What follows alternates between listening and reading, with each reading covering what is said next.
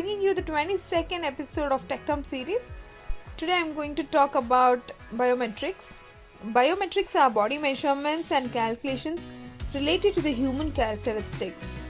This biometric or realistic authentication, it is used in the computer science as a form of identification and access control. These biometric identifiers are often categorized as psychological characteristics.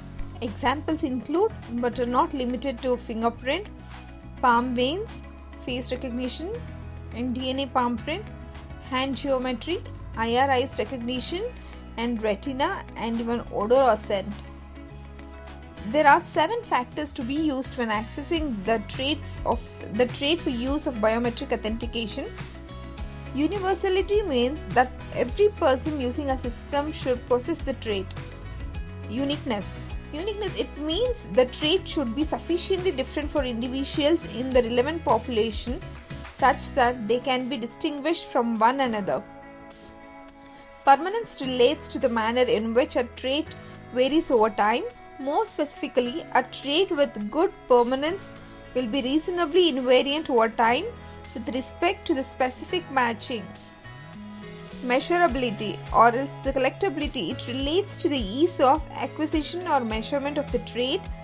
In addition, acquired data should be in a form that permits subsequent processing and extraction of relevant feature sets.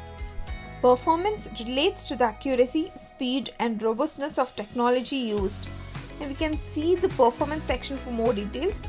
Acceptability relates to how well individuals in the relevant population accept the technology such that they are willing to have their biometric trait captured and assessed.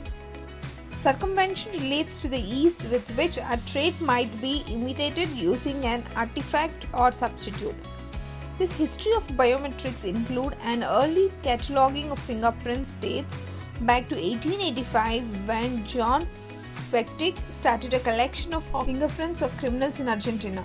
This is a 3-minute for you today. Keep listening and happy learning. I will be back tomorrow. We have last 3 topics left for this season or month.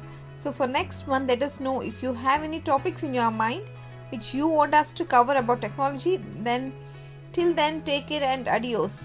Bye.